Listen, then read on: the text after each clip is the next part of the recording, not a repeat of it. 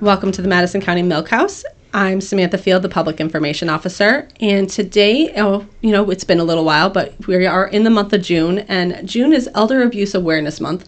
So today we're bringing you Julie Harney, the Director of the Madison County Office for the Aging. Julie, welcome. Thank you. Thanks for having me.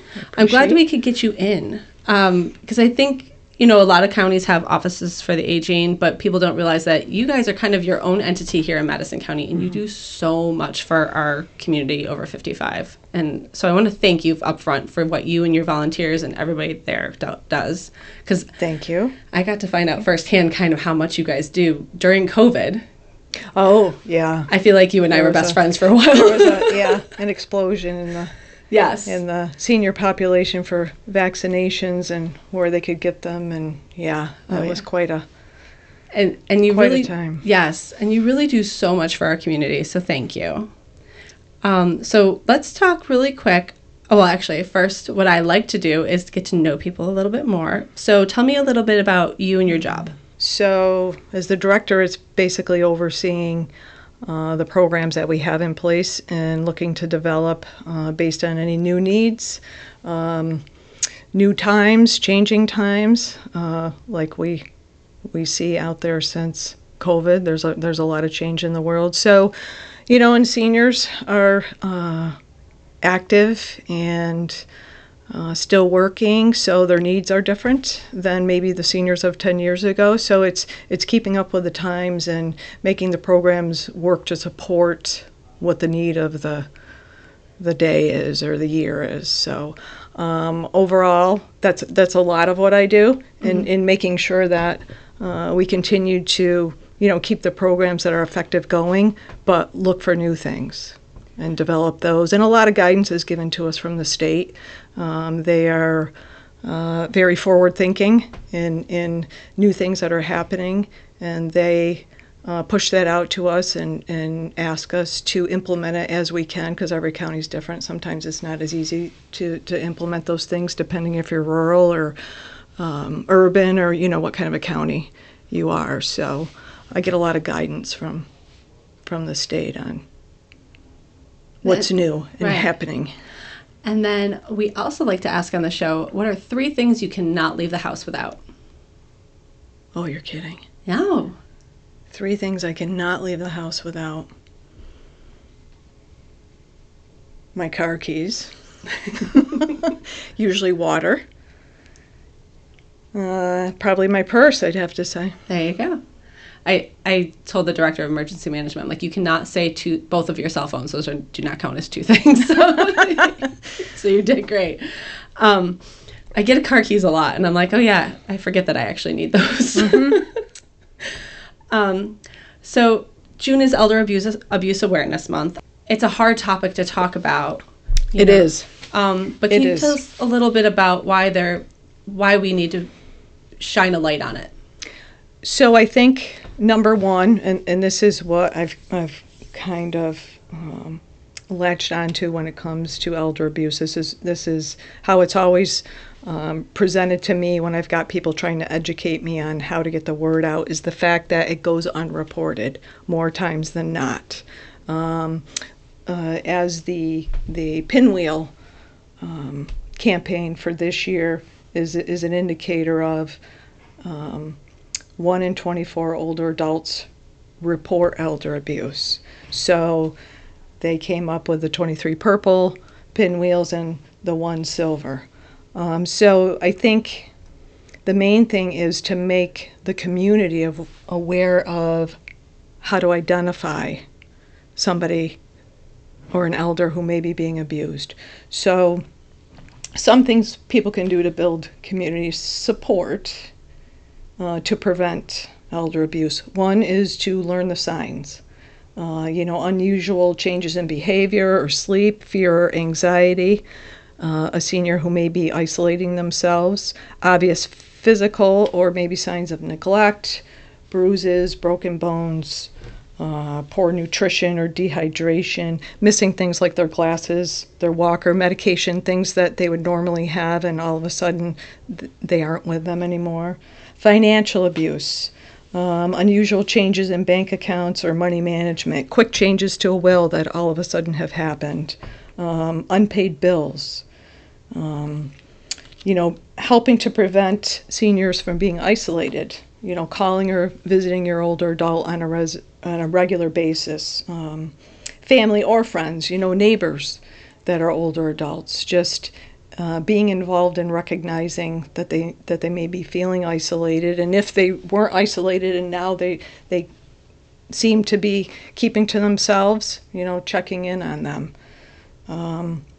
And like I said, talking to family and friends and educating them on these points and what to look for and what to be aware of and how to report it. In Madison County, we look to our Adult Protective Services. So pretty much anyone who may feel that somebody is suffering from elder abuse, we direct them towards Adult Protective in this county. And they worked, with Adult Protective to address that.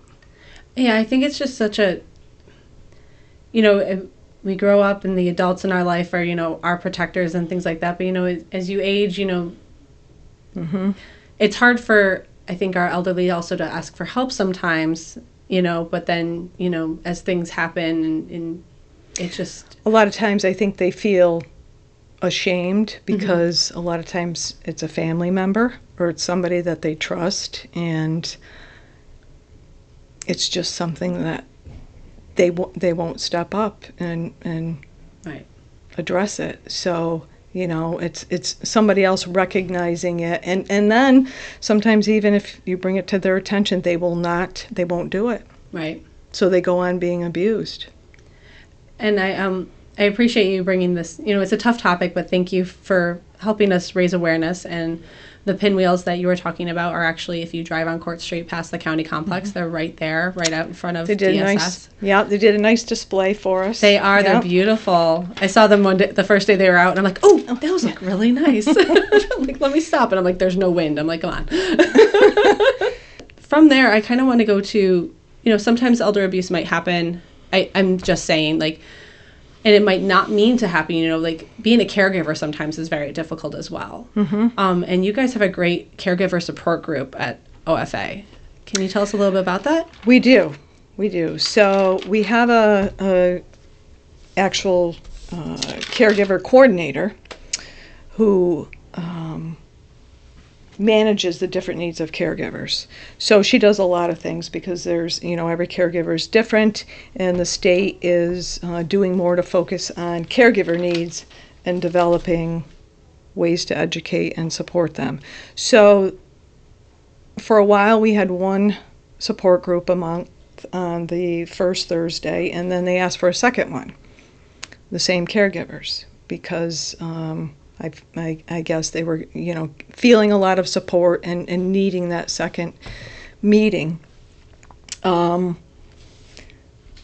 Typically, I want to say what the support groups are there for are the caregivers are supporting each other, and our coordinator serves as the moderator, who basically helps them problem solve. She brings new ideas to the group. If they have a concern, and she can research it and bring them some answers at the next meeting, she does that. But they support each other, and we find that even caregivers who may have placed a loved one in a nursing home or an assisted living facility, they're still caregivers. Right. And there's still that level of stress. They're still doing that caregiving job. They really benefit from coming to a support group. And we do have had some caregivers who, once they've lost their loved one, they continue to come. So we think the support group alone is a big piece to supporting the caregiver, just by having the group available for them to talk to each other about what it's like to be a caregiver. And I'm sure you see people also obviously different situations, but you see probably people from all age groups. Yes. And that's another thing that we're looking at is the early onset Alzheimer's, and it's not just related to dementia and Alzheimer's, but it just, overall caregiving. Going to the grocery store for a parent who can no longer do that, or you've got disabled individuals that aren't necessarily over the age of 60. There's a caregiver helping them. So there's caregivers all over the place that can benefit from programs that focus on caregivers and helping the caregiver realize what their needs are, which are, it's important to keep the caregiver healthy and able to support that person that they're supporting. So, and I don't think some people realize, even if you have a family member, and yes, they might be in a facility and they're getting care, but you're also a caregiver 24 hours a day because you're on call. Especially that's right. Like if they need certain things. You might go in, My mother, she cares for my grandfather, but he's in a facility. He has Alzheimer's, but she still goes in once a week and shaves him and cuts his hair and clips his fingernails, and then she's on call if he has a bad episode and has to go to the hospital. That takes a toll on her as well. So having a group like this, I'm so glad we have it here, and thank you for seeing that there's a need for it. Sure. Yeah, and it continues. So those programs continue to build and grow like some of the other programs. I wanted to make sure I mentioned there's a great platform for caregivers at New York State Office for the Aging and the Association on Aging pay for that's free to caregivers called TruAlta. And there are short lessons of 5 minutes or less, and there's also a lot more to the program that supports caregivers. There's a little video. If you go to the platform, it's New York, spelled out New York-caregivers.com. There's a little video, pardon me, that speaks to what the site is all about and all the benefits that you have access to by joining that platform. I'll make sure we put that link in the show notes for people. It's a pretty awesome site because caregivers don't have a lot of time for a lot of the education pieces to help them, and it's recognized on this platform because the lessons are just short snippets, and it keeps you wanting to go back for more information because you're seeing what else is available. They are not just the lessons. There's more things to access. So it's a great platform. And as you mentioned that, this group brings people together and also talks about maybe resources that people didn't think you might be able to provide or connect people with. Some of the other resources you guys have, are food programs like, Food Sense and the snack program. Can you talk a little bit about those? Our nutrition programs, it's more well known. Our somebody says Office for the Aging, they recognize, the Meals on Wheels. Yeah, Meals on, that is a big part of what we do is nutrition. So we do have a congregate meal program. There are congregate sites throughout Madison County where seniors get together, primarily in senior housing. There's a couple in churches where they gather. We send the food, they have their lunch, they have activities, they have presenters. It's a good place for them to socialize. We also do approximately 200 to 250 home delivered meals throughout Madison County. We have dietitians on staff to provide nutrition counseling and education for anyone who wants to access her. These are all free of charge. We do ask for a contribution for our meals, but you are not denied the service for any inability or unwillingness to contribute. We developed recently a Dine Out program, which increased older adults' opportunities for socialization and community activity, and also gave them another option for nutrition. So it's a great program. It's become very popular. We have a food pantry that anyone 60 and over can access. We got involved with Food Sense. So Food Sense is a program we partnered with the Food Bank of Central New York to provide this program. It's an opportunity for anyone of any age to stretch your food budget.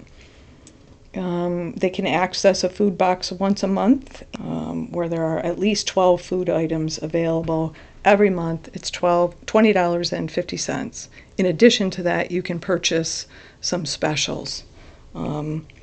We tend to, I want to think the count, every month we're serving about 200 people, individuals, not just seniors. And overall, I think we've assisted, the last count, it was around 600 county residents who have accessed this program. So it's widely used throughout Madison County, and we're happy to be able to provide that service. Farmers Market coupons, very popular program. Seniors started asking us about this in March, and I have to say, we don't start distribution till July, but they always get very excited. It's a $25 book of coupons that they can use at any participating farmers market to buy fruits and vegetables. We usually get like 800 $25 booklets, and they definitely are, every last one of them is gone. So that's great. It's a really popular program, and the seniors can't wait to get their hands on them. So, and I know those farmers markets are getting up and running. Yes, yes. So we're getting ready to start that distribution very soon, in the next couple weeks. What are some of the common issues or challenges you see of our local seniors? You know, I mean, we are in a rural community. You know, what are those obstacles you might be seeing that you guys also try to help with? So every year, I want to say every other year, we do a needs assessment. And I can tell you the top concerns rarely change. The ones that always come to the surface are needs not covered by Medicare. So buying eyeglasses, dental care, and hearing aids. So how we try to address that is working with community agencies and other resources within Madison County that also assist with that, like the local Lions Club. They have an eyeglass program to assist with individuals getting new eyeglasses. Other agencies who might have programs, you know, we work with the Salvation Army, we work with CAP. So, and we do put some of our own funding aside because we know this is a need. Medicare, this is something Medicare just for some reason has never helped with, but obviously it's something a lot of seniors have their eyeglasses, need their dental assistance and hearing aids. And it impacts their overall health as well. Right. So we do what we can to assist with that, but it is always like the number one thing that the needs assessment followed or sometimes tied with understanding Medicare and the supplement plans and the prescription plans. I feel like that's everybody's. Right. So on top of that, when you have open enrollment, I think that's like October 13th to the beginning of December, you've got all the commercials out there. So, you know, everybody's seeing the grass might be greener, you know, do I want to change my plan? And sometimes it's not necessary, but that's where the confusion comes in. So we do have a HICAP counselor, or better known as an insurance counselor, who is very well educated on helping seniors identify if there really is a need to change their policy or change their prescription plan or when they should do that. She's a wealth of knowledge on the insurance topic, and she's like the main one in our office.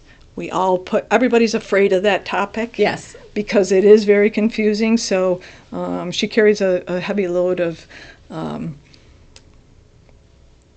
seniors and their caregivers who are not sure what to do, not only during open enrollment, but all year long. When people turn 65, what do they do?